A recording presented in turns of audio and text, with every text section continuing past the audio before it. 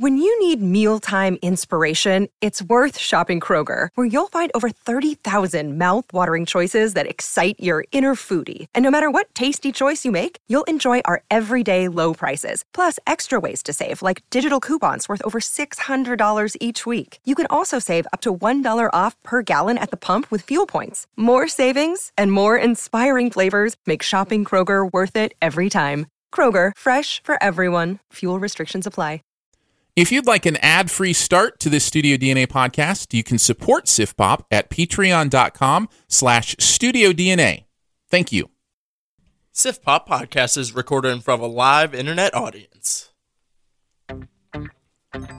Live from a bunker in the heart of the Ozarks, a podcast that has the combined muscle mass of The Rock's right pectoralis muscle. It's Sif Pop. You went full scientific on that pectoralis. Not both of them, just the right one. Yeah. Welcome to Sif Pop, streaming live on Spreaker every Friday afternoon or available to download later in your podcast feed. Unless, of course, you're a patron. Patrons get perks! Patrons get those perks. Woo! I'm Aaron Dicer from YourMovieFriend.com, joined, of course, by Andrew Ormsby, Mr. Flick Freak. Ahoy! And each week we'll be joined by a guru to chat about movies, television, and whatever else from the pop culture universe is on our minds. And today's guru, ladies and gentlemen, from Jesus Take the Reel, it's Devon! Woo! Ooh, yeah. We got buttons now, too, with the new studio digs. What's up, y'all? It's your friendly neighborhood Jesus, and pumped to talk some movies. Dude, it's great to have you back. Thank you. I love talking with you guys. Like, we always have some really, really good discussions. Yeah, we're going to have a fun time. So. I did want to start with your Star Wars opinions because I have to. You know what I mean? Like, it's one of those things, there's so much Star Wars conversation. It can never hurt to have just a little more chat. Non-spoiler. That's our do we care for this week. That's right. We care about Devon's Star Wars opinion. You know, like, so I wasn't super hyped going in. I'm not I like Star Wars. But I'm not in love with it. I don't see it. I just don't have that connection to it. But I do think it's cool. It's fun. Yeah. The Force Awakens I was like, all right, cool. Like, we got some good stuff to look forward to. But then again, it was kind of safe, and I was just kind of like, Star Wars is going to be Star Wars. Sure. Whatever. But then once I started hearing word that this one is different, and it was weird, and I heard people talking about breaking the rules of Star Wars, and I was like, okay, this sounds like it might be my Star Wars movie, and I really did enjoy it. Good. I would say I really liked it. It's sloppy. It is a little bit sloppy. It's a little too long, but it has just some really, really cool stuff in it. Kylo Ren is my favorite Star Wars character, like, of any of the films. Like, I loved him in The Force Awakens, but this film, like, Kylo Ren, I think is a fantastic character. The Luke Skywalker stuff we got was great, but the film looked amazing. Some of the cinematography for some of the things we saw, but and I also really enjoyed the exploration of the Force. Like, I've always felt like the Force and lightsabers and stuff and the Jedi were like, things that existed, but like they never really got to show us how cool they could be. Mm-hmm. And this film, I finally got to see some really cool things that I've been wanting to see from Star Wars films. That's cool.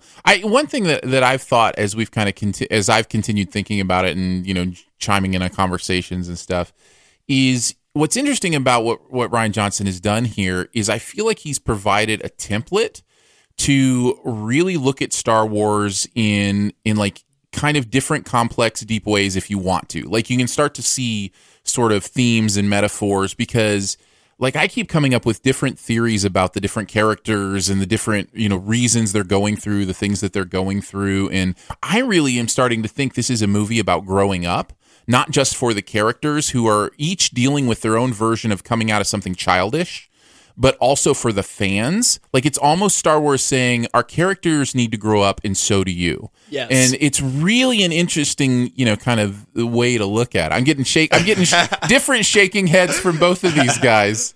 So feel free to chime in, Andrew, because you haven't said anything. No, I'm all right. I said enough. I said enough last week. Here, let me see if I can stew them up a little bit. Because I agree. I really think that the biggest thing that people have been saying, Force Awakens, people said it's too the same. It's too things we've seen before. It was too safe. And then with this one, we got complaints of it being too different, of it doing too many things. And, you can't win with fans. But at the same time, like, I think Rian Johnson is, like, saying, like, look, like, the past is the past, and it's not gone. You don't have to forget about it just because something new exists doesn't mean that it never happened. Mm-hmm.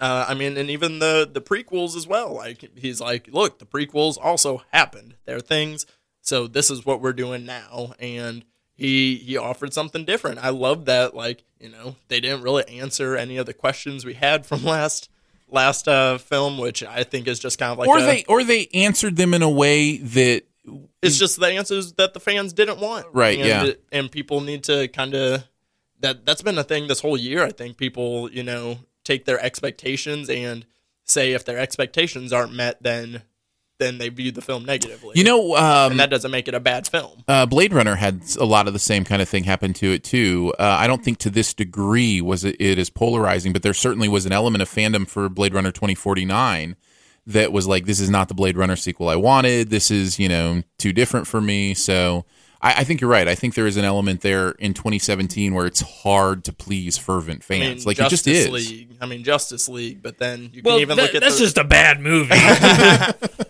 I'm a huge DC fan, and I'll just tell you right now, that was just a bad movie. And another one, Dark Tower, is another example. Honestly, I don't think they could have made a Dark Tower movie I would have appreciated just because I am that type of fan. Right, yeah, exactly. Unless I make the movie, it won't be perfect for me. Some people are just that dedicated, that big of a fanboy for something to where, like, the Dark Tower for me is an untouchable thing. Like, it's impossible to make into a movie sort of thing. Well, we won't spend too much more time or any more time on Star Wars. I just wanted to kind of check in and kind of see how you felt about it, just because it is such a topic of conversation. We're going to have a fun show. We've got a couple movies we're going to review. We've got Jumanji, Welcome to the Jungle, and Pitch Perfect 3. Yeah, and we've got, of course, our buried treasure at the end. We've got a cool Sif quest that we're going to go on. But I did, even before we get there, I want to give you a heads up. Next week, we're doing our Sif Pop Movie Awards, and I want to make sure you have a heads up for that. So Andrew and I are going to go over several categories, including what's become my favorite category, which is Best Movie Moment of the Year. Like that moment in a movie that really stood out to you. That's one of my favorites, because that's one of the reasons I love movies. Yeah. Is just for those moments that happen where you're like, oh, this is amazing. Yep. Or, oh, that's so powerful. Or, oh, I'm going to cry. Or, just those moments. So I'm really excited to talk about that kind of stuff. Before we get to the others, though, let's start with Jumanji, Welcome to the Jungle. Are you gonna help, or are you too pretty? I'm too pretty. Yo, what's this? A game for those who seek to find a way to leave their world behind. Jumanji. You pick a character and you're that person in the game. Which one do I pick? I don't think it matters that much. 4 high school kids discover an old video game console and are drawn into the game's jungle setting, literally becoming the adult avatars they choose. What they discover is that you don't just play Jumanji, you must survive it.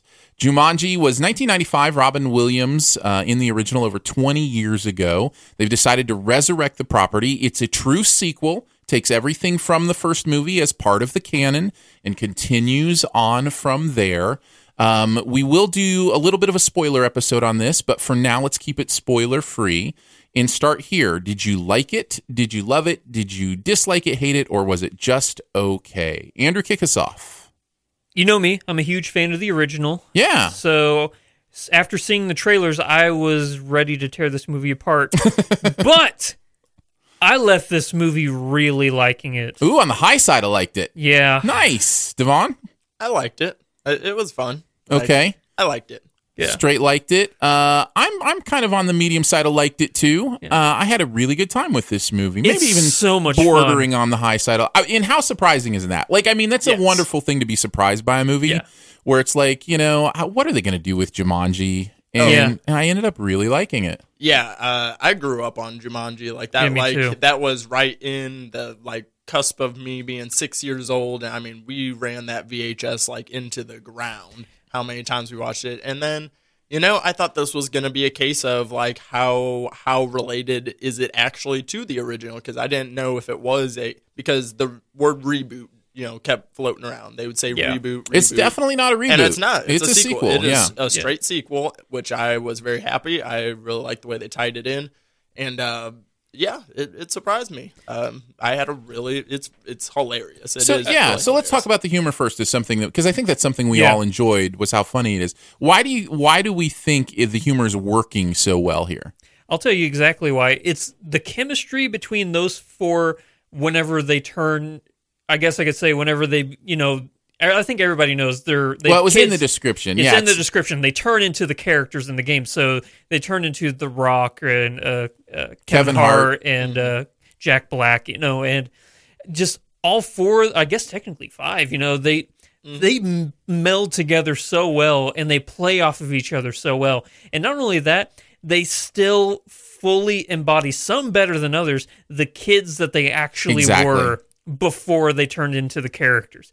So if you were meek and schemish and then you turn into a big hulking monster of a man, you're still meek and schemish, it's right. You just have a different exterior. exactly. And that's what I think. That's where I think so much of the humor comes from. Yeah. Is all of them are playing against type in Yeah. some way, and that's refreshing. That's Jack Black fun. kills this movie. Oh, man, he's he so is great. hands down the funniest part of this movie. So I haven't seen Jack Black this funny since like Tropic Thunder. Yeah, he's great, and he's given a really fun thing Yeah. to do. Yeah. So I think he's really good, and I think he's really funny. I also think the jokes are written really well.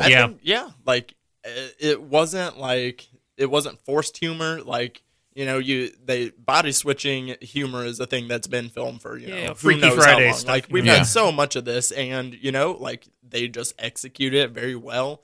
Like you said, playing against type. Like this is one of my I've been kind of stale on The Rock lately.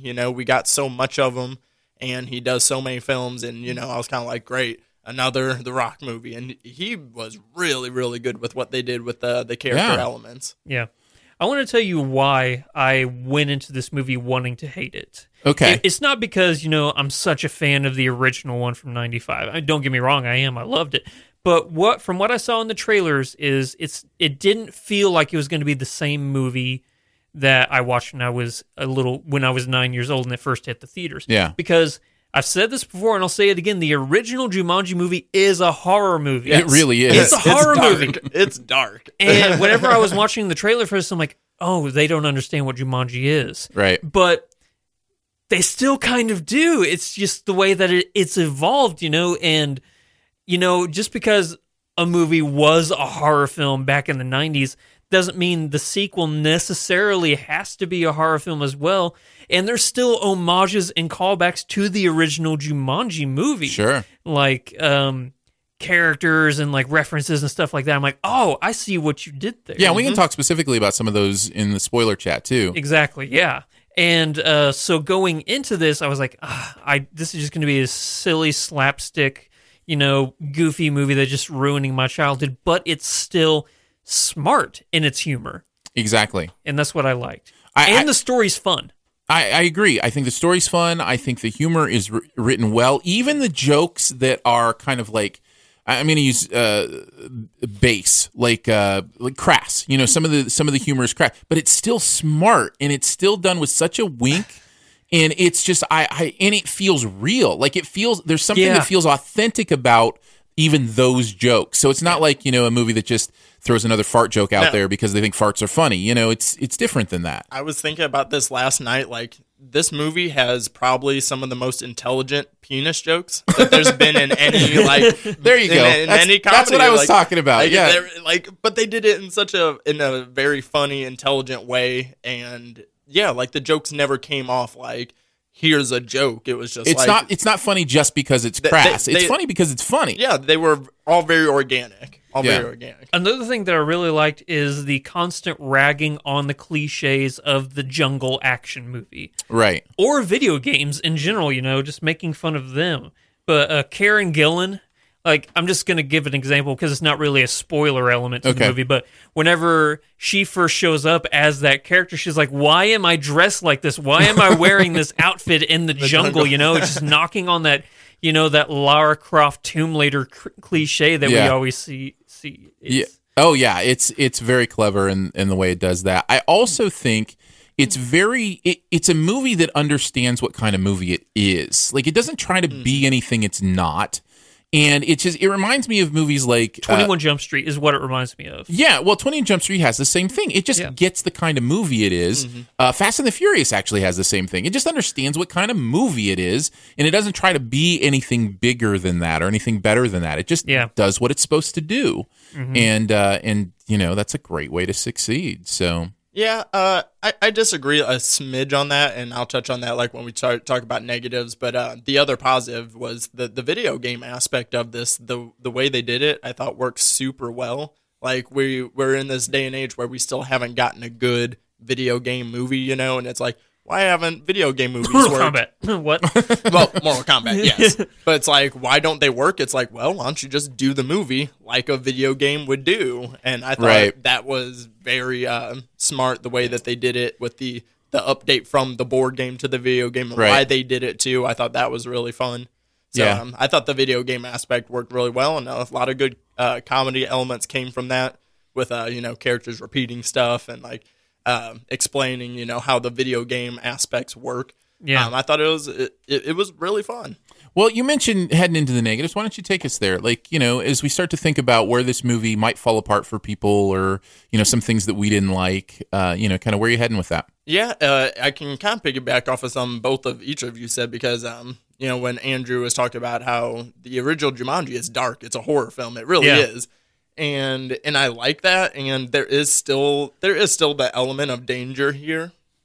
It's not like it doesn't feel dark or dangerous like the real one did, because like since the real one was taking place in the real world, the danger felt a little bit more immediate. The danger was still felt, but at the same time, I felt like sometimes the film was like, here, look, this is also about learning lessons about yourself, and I felt like they kind of pushed that on it, and instead of in Jumanji, they kind of learn these lessons by going through these traumatic experiences, versus in this one, it was like, no, the situation isn't what's going to teach you the lesson. It's like, being in a different body and like, accepting that aspect. So I didn't like that aspect, and that kind of made the film, because like Andrew said, this was a brighter film than the original Jumanji. Let me piggyback off that just a second, because it is my main negative, and I think it's a decent sized negative for me.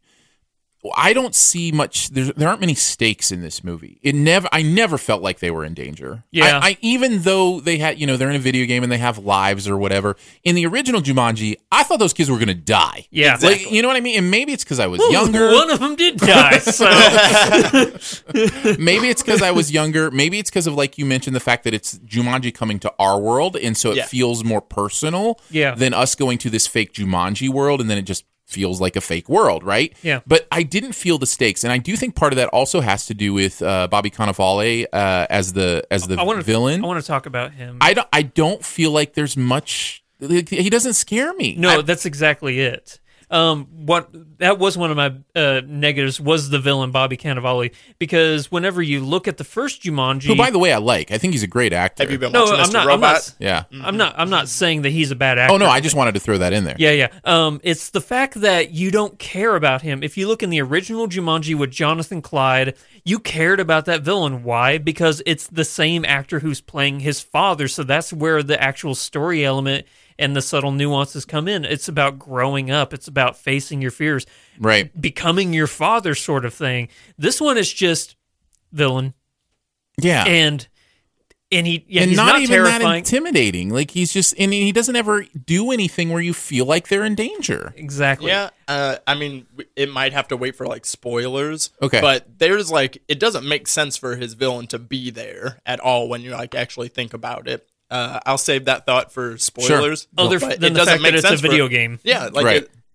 I mean, pretty much it's a video game. Like, how does he still have his powers if they have the stone? Like, we can. Yeah, that's what I was curious about, that kind of stuff too. Yeah, let's talk further in depth about that kind of stuff during our spoiler chat, because I do think that is where the movie could fall apart, and certainly it doesn't have that same level of investment that I had in the original Jumanji, or that I have in a really good, kind of action comedy where it's like I really do care about the characters and I'm invested in them surviving. I never I never felt like they weren't going to survive. And part of that has to do with the way they handle death in this movie, too. It's very humorous. Yeah. And so you never feel the real impact of it right from the first death. It just feels like, oh, this is a thing. This is going to be kind of a hint, but I knew exactly what the tattoos were as soon as I saw them. I'm like, oh, okay, yeah, that's what those are. One more, my final negative for this is I thought there were one too many Breakfast Club moments of, like, oh, because they're all different kids, they all come from the different cliques and stuff, and then it's the whole,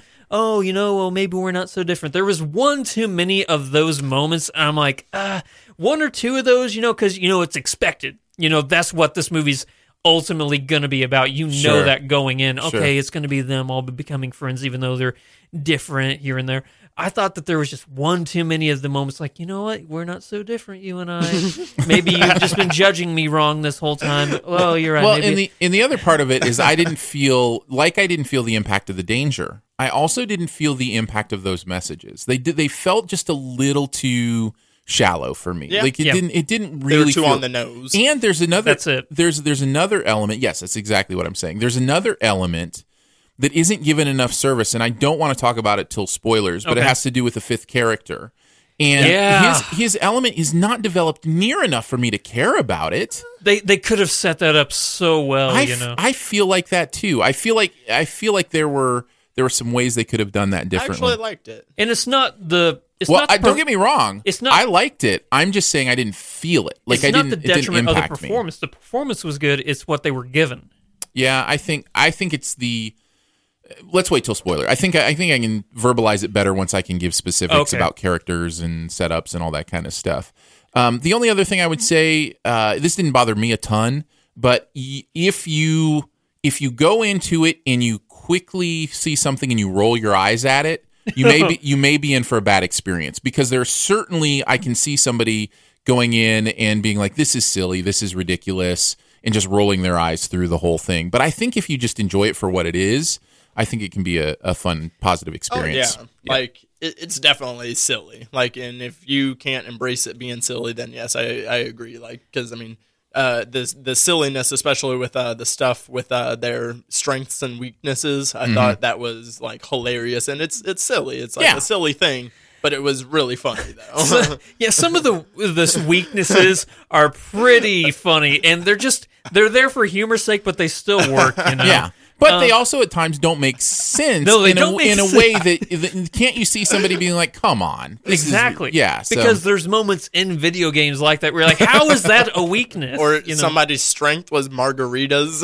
Yeah. Another, my one last thing. Yeah, go ahead. Actually, I have two one last things, so I guess one is a penultimate thing. two last things. Yeah. One of them is that after watching this, two things happened to me. One, I wanted to go back in and watch it again immediately, just because I had so much fun watching it and I had so many good laughs and stuff. And I'm like, you know what? I just want to keep this train rolling. It was fun. And it's a movie I could actually see myself both buying and watching again and again. Yeah, it is fun that way. Yeah. And it also made me want to go back and watch the original Jumanji, which I did, and I still think it holds up. It does not hold up. I think it did. No, It it's holds. it's It still a holds. fun. Listen, I love Jumanji. I will always love Jumanji. There are so many ways that movie does not hold up. Here's though. how it held up for me, because as so many movies from my childhood, it turned me back into the 9-year-old kid. Yes, exactly. Whenever the I'm lion, totally with you. Whenever the lion was stepping on the piano, or you hear the bats and the chimney, you get goosebumps. You're like, this is how I felt when I was 9, and it's happening again.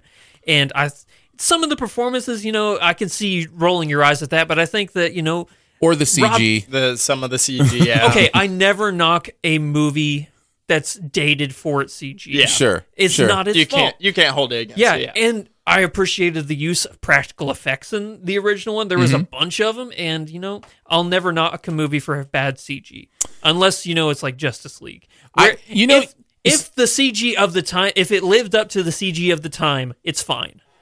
Yeah, I'm not sure it does. Those monkeys are Oh, come really on. bad. It was 95 or 96. It was yeah, but 95. there's cool stuff going on in 95. I mean, I don't know. Anyhow, it's fine. We all love it. Like that's where we all need to land, is we all still love the original Jumanji. But having just watched it with a pen and paper and pausing every 5 seconds because I was sinning it for cinema You sins. were supposed to hate things in that movie. Exactly. Like I was picking apart like all of the, the little things in it. That's So what happens when you work for cinema sins. do you have one last thing? My one last thing. You know what?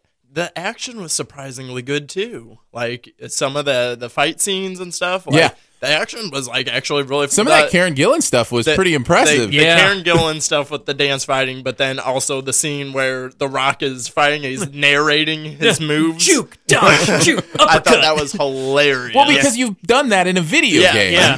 It's just like it's just the so action perfect. action was really good. Yeah, I think overall it's a recommend. I really would. You can have a lot of fun with it if you kind of just give yourself to the movie. I think you have a good time. And also, it's weird. I think it's going to be a good holiday movie. Not that it's a holiday movie, but I think this is a fun movie you could take the family to on like Christmas or something. Like if you don't have anything, like you know what, let's just go laugh and have fun at a movie. And Watch I with think, your friends. yeah, I honestly think people will have a lot of fun. Like this is a good group movie. Mm-hmm. You know, I really do think it is. I totally agree. So there you go. A recommend from all three of us. Yeah. We were all surprised by how much we enjoyed it. Like it more than Star Wars. Let's move on and talk about Pitch Perfect 3.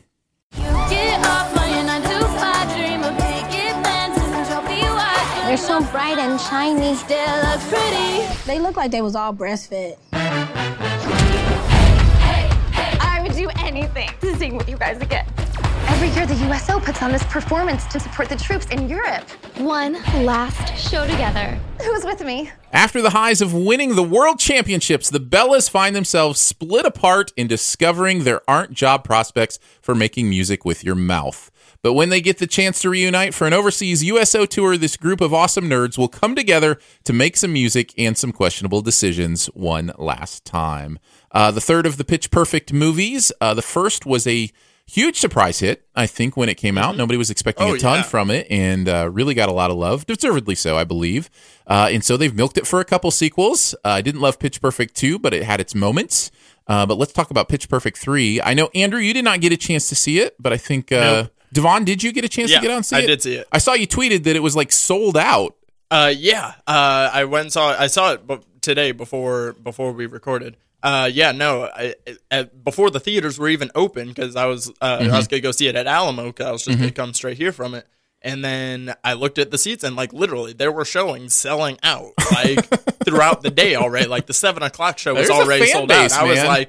I was surprised. I was like, oh my gosh. There is a huge fan base for the Pitch Perfect films. Huge fan base for it. So, Andrew, let's start with you, since you haven't seen it. Did you see the first two? Yes. Okay, so tell me your thoughts on the first two. First one was great. Yeah, it's really good. It was good. pretty original, and I thought that all those girls, just the chemistry they had, again, just everybody being so different, yet they can all mesh together. The music was awesome. I mean, it was really good. I've always been a fan of acapella. I know that's a weird thing to say. No, it's not. Acapella is great. But it was the song choices and how they actually turned it in. And then the second one had its moments. I thought that the songs were good, and I just thought it was okay. This one, I saw the trailers and I'm like, okay, you're just kind of milking it at this point. Right, yeah. Is that kind of... Well, let's get into it. What did you think, Devon?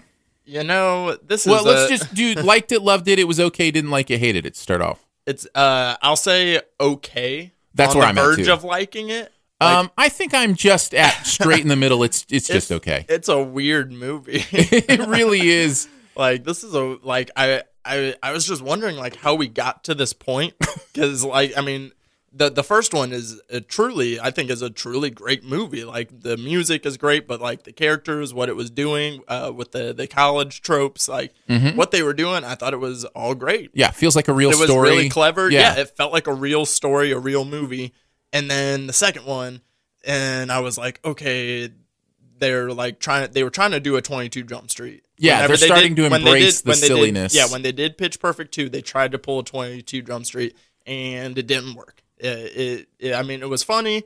The music was still there. Like, it was still very entertaining. It did still have some fun stuff in it.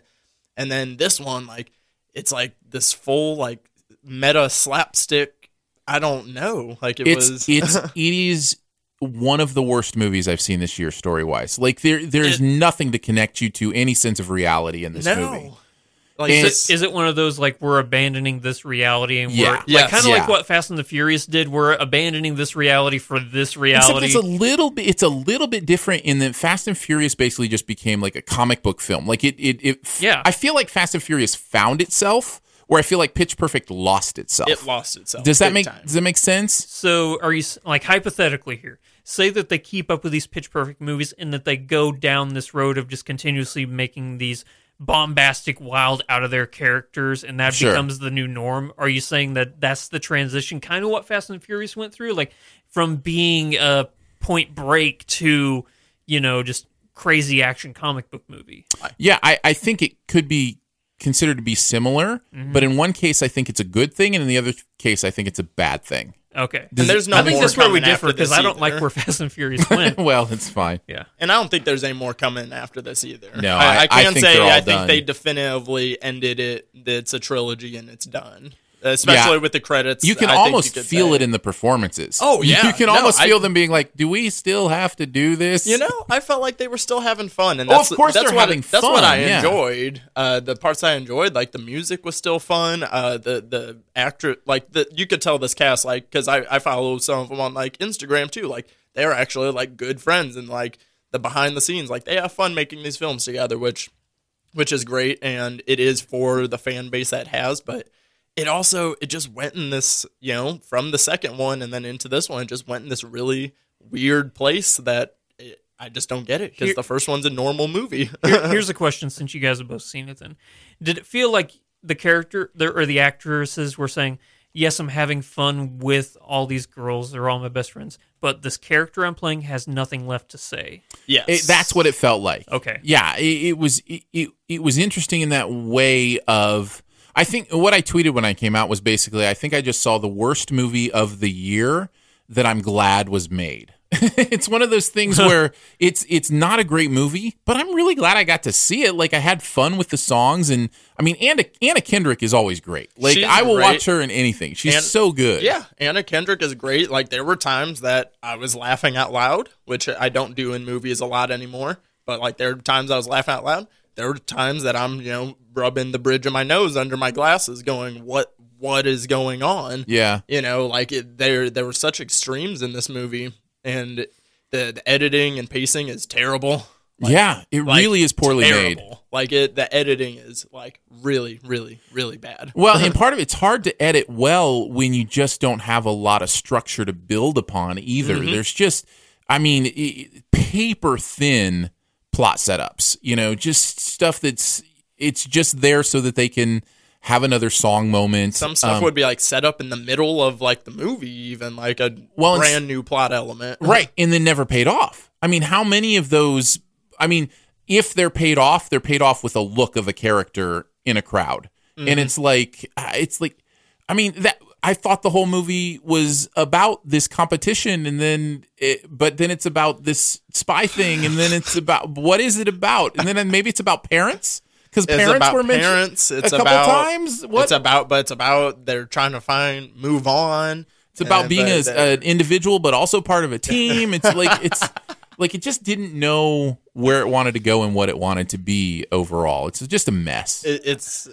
But at the same time, like at the very end, like I love the way it ended, and I like felt something. I was like, you know Right? what? I was like, it's the end That's of the a power. trilogy. That's and I the was power like, of great music, man. Yeah, the last song was great, and I felt it. And Anna Kendrick's performance of that last song, it's actually like really, really good. Yeah. I felt it at the end. I was like, you know what? I was like, this wasn't so bad after all. I reviewed the Greatest Showman in our pre-show, which if you're a patron, you can check that out.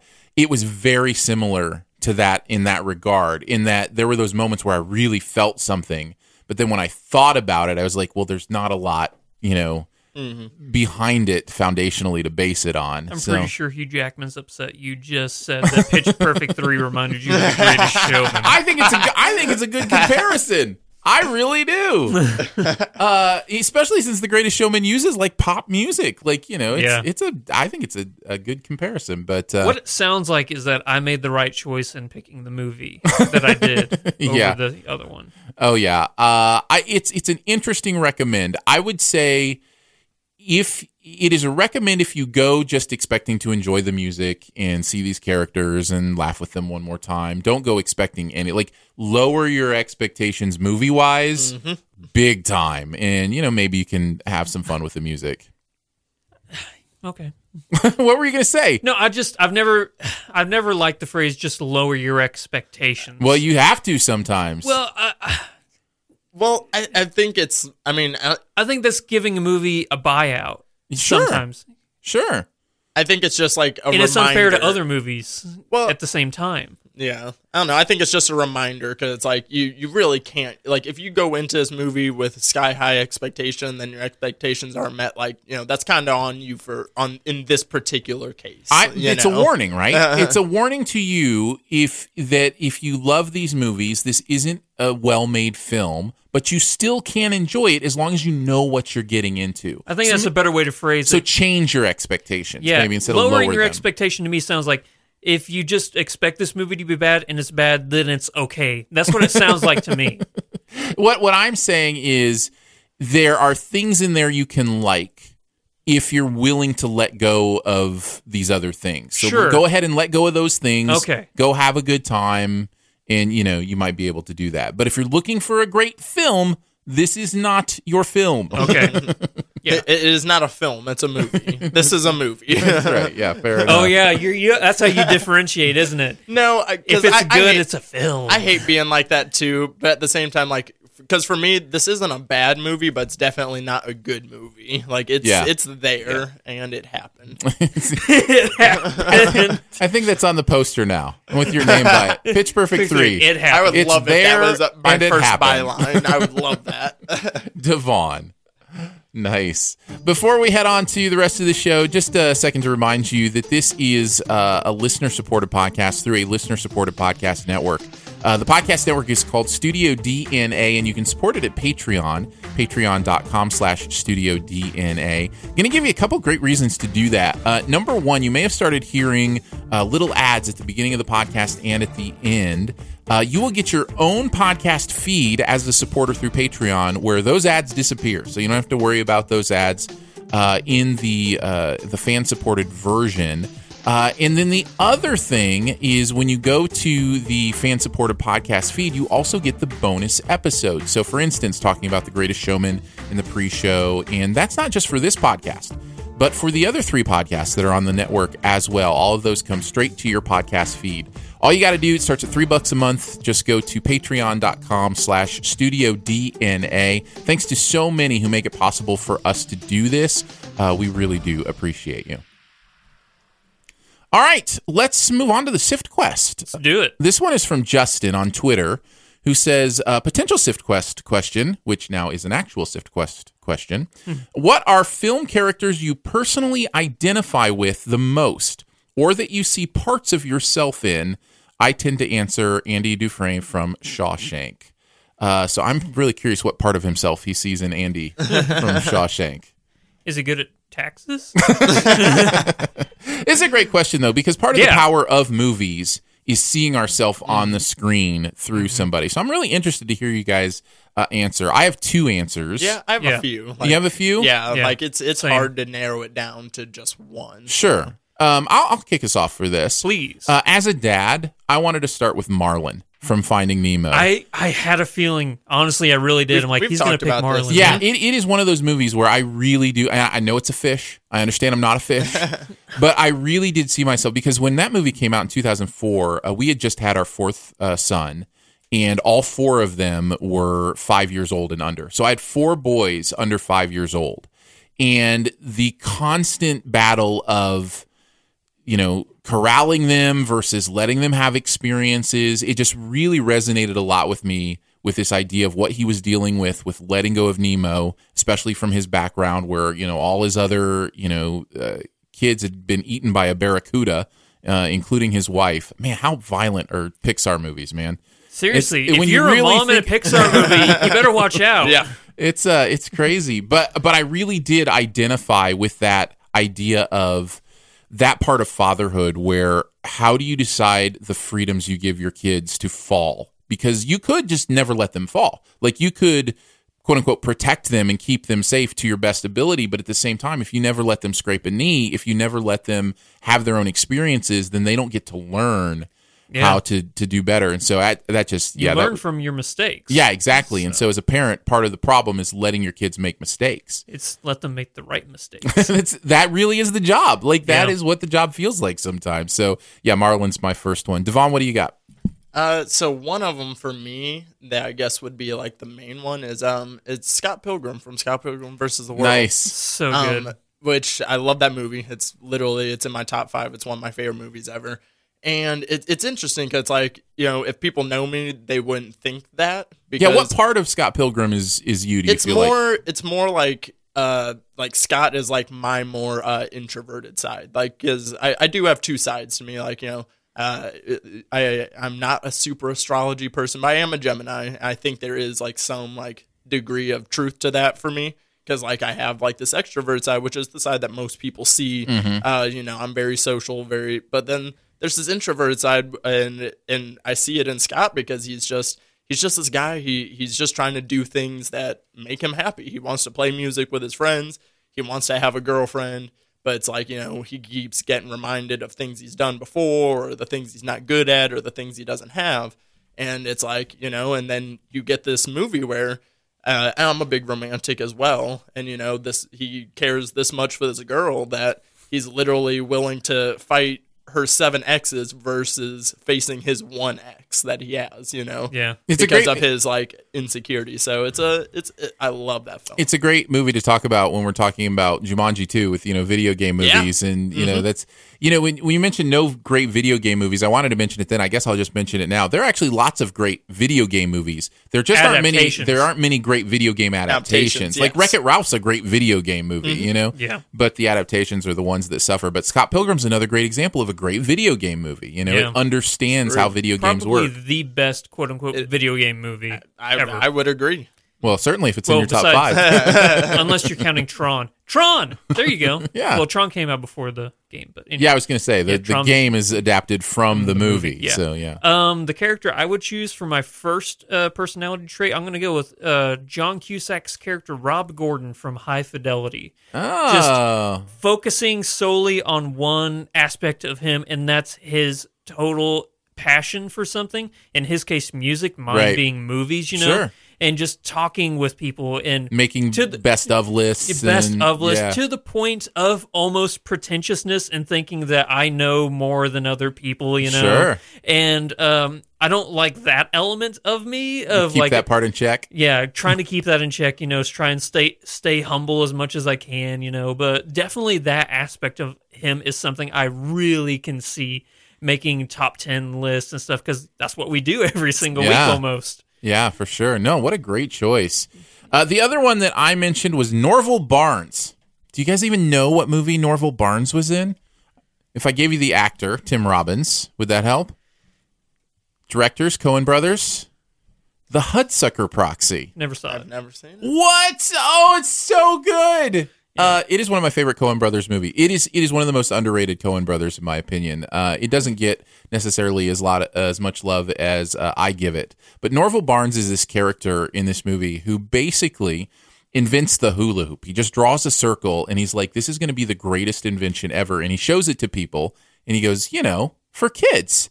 And like people are just looking at this circle going, what is going on? There's just this element, there's a beautiful element of innocence and naivete that I really identify with. Like that optimism, that wide-eyed optimism is something that in my own life I experience. And also, you know, I see the looks on other people's faces when, you know, I say something is amazing or something is awesome. And, you know, it's one of those things that I've always loved about that movie is the fact that nothing detracts his optimism. And that's, you know, kind of what I want to be able to do in my own life is just kind of continue to see things that I know are wonderful, even if, you know, everybody else thinks that they're not. So Norval Barnes would probably be my second one.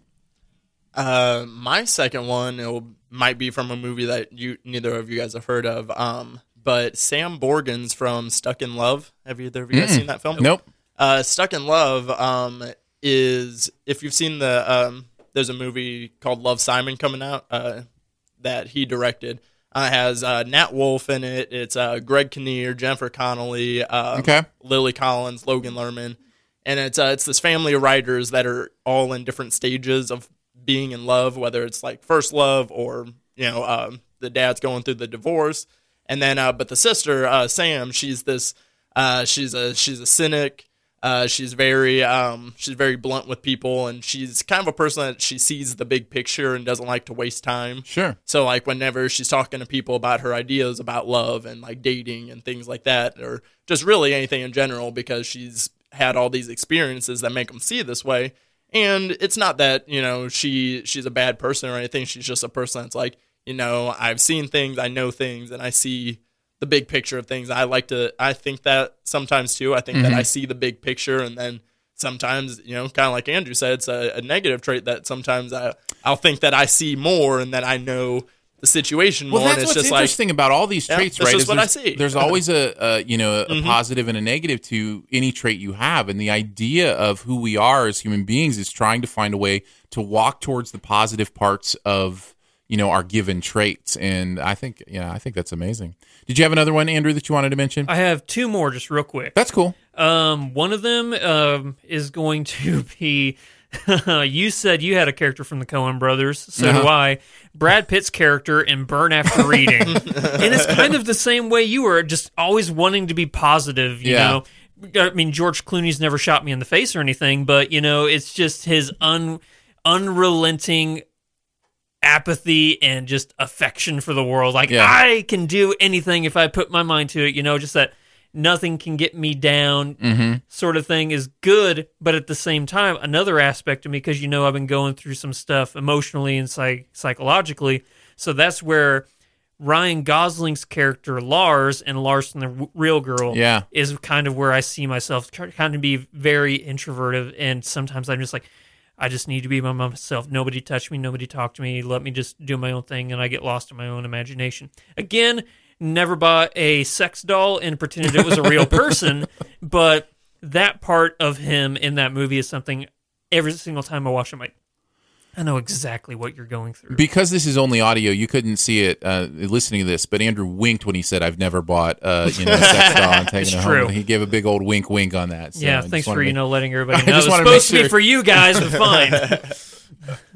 All right, before we finish out, of course, we're going to do some buried treasure, guys. So what's that one thing in any area of pop culture, could be anything, that you want to make sure that people know about? Andrew, you want to go first? Yes. Just saw a brand new movie, came out today. It's called Bright. It's on Netflix. It's a Netflix original. This is Will Smith, right? Will Smith. Is it going to be treasure? I've heard nothing but awful things about this movie. I liked it. Really? Tell me about it. I'm so excited to hear somebody who liked it. I was about to say, right? Haven't you heard all negative? I have heard nothing good from it. All right. I actually had a lot of fun with it. All right, well, tell us. Because there were so many different elements to it that I've experienced in other movies, but it was placed in this universe that I found fascinating. Okay, so the world building was good for you? World building was really, really good, actually. And there's obviously a lot of, subtle hints, or not, actually, I should say not so subtle hints to, class separation and stuff. Like, the movie, if you guys don't know what it's about, it takes place in the modern world, except it's also a world that's overridden with fantasy characters like orcs and elves and fairies and stuff like that. And there's a huge class difference between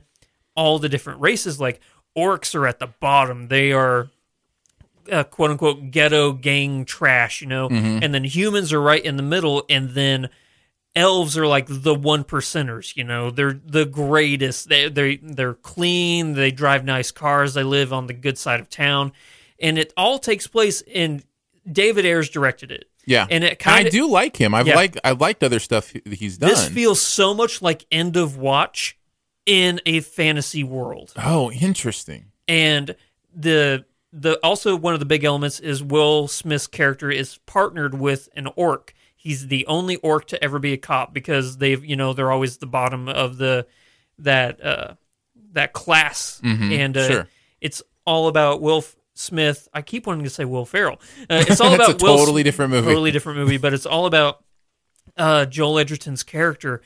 trying to fit into this police society that's always rejected him, and it's the class separation, hinting at like the L.A. What am I trying to say?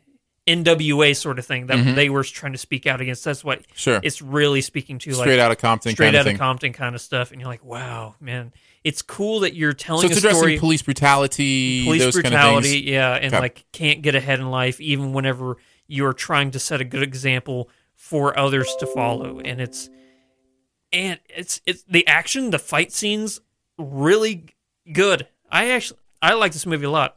That's really interesting because I wasn't even going to watch it. I had heard my Twitter feed the last couple of days just filled up with people liking what is this ridiculous nonsense, and I was just like, really? Maybe I won't even watch it, even though I like Will Smith. I never looked at any of the reviews because I'm like, I'm just going to watch it. Yeah, I haven't gone to reviews. Oh, yeah. It's been all over my Twitter about what a mess it is. I haven't even seen anything. I haven't been on Twitter because I watched it as soon as I woke up this morning. Oh, wow. Interesting. I've still been intrigued to watch it just because Max Landis wrote it, and I'm a fan of Landis, but then that's where kind of a lot of the fishy conversation has been coming, whether his script was altered a lot and things like that. Now, don't get me wrong. There are definitely parts of this movie I'm like, oh, you went that way? Okay, fine, whatever. But for the majority, I actually had a lot of fun. Interesting. Well, I am definitely more interested to watch it now. Yeah. For sure. Devon, what do you got?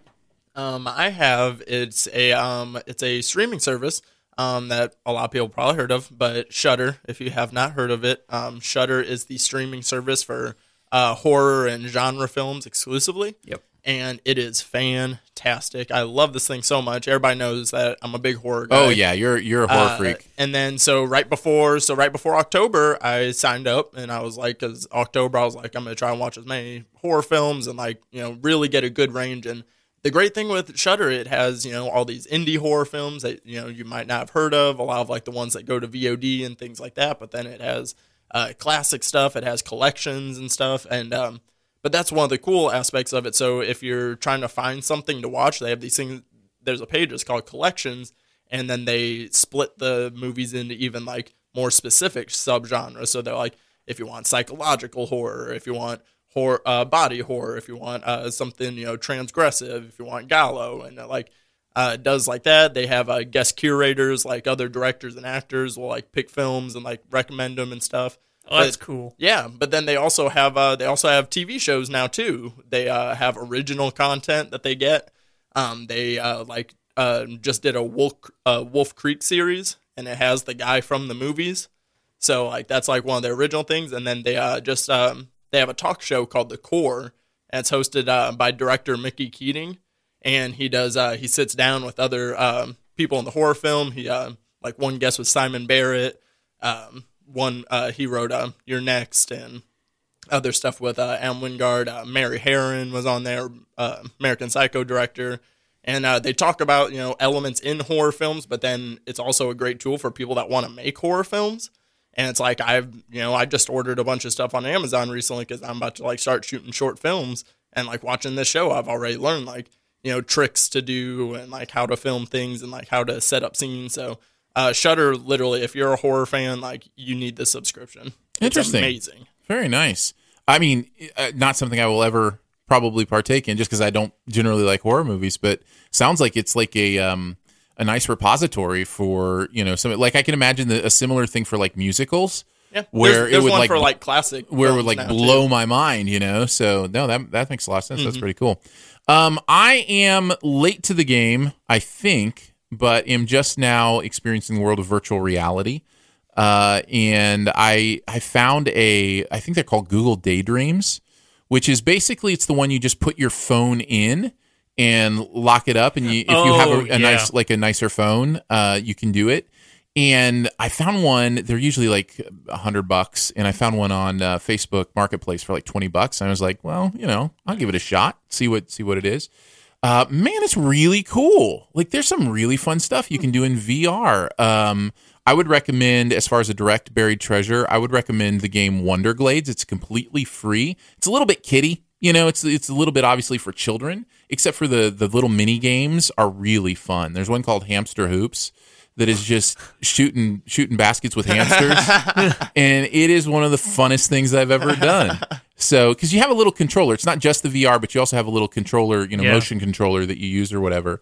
And I find it really fascinating how much you feel like you're in that world. Now, if you're watching somebody doing virtual reality, it's really funny because they're in their own little world. Yeah. But but you just see them, sitting on the bed, flipping their wrist.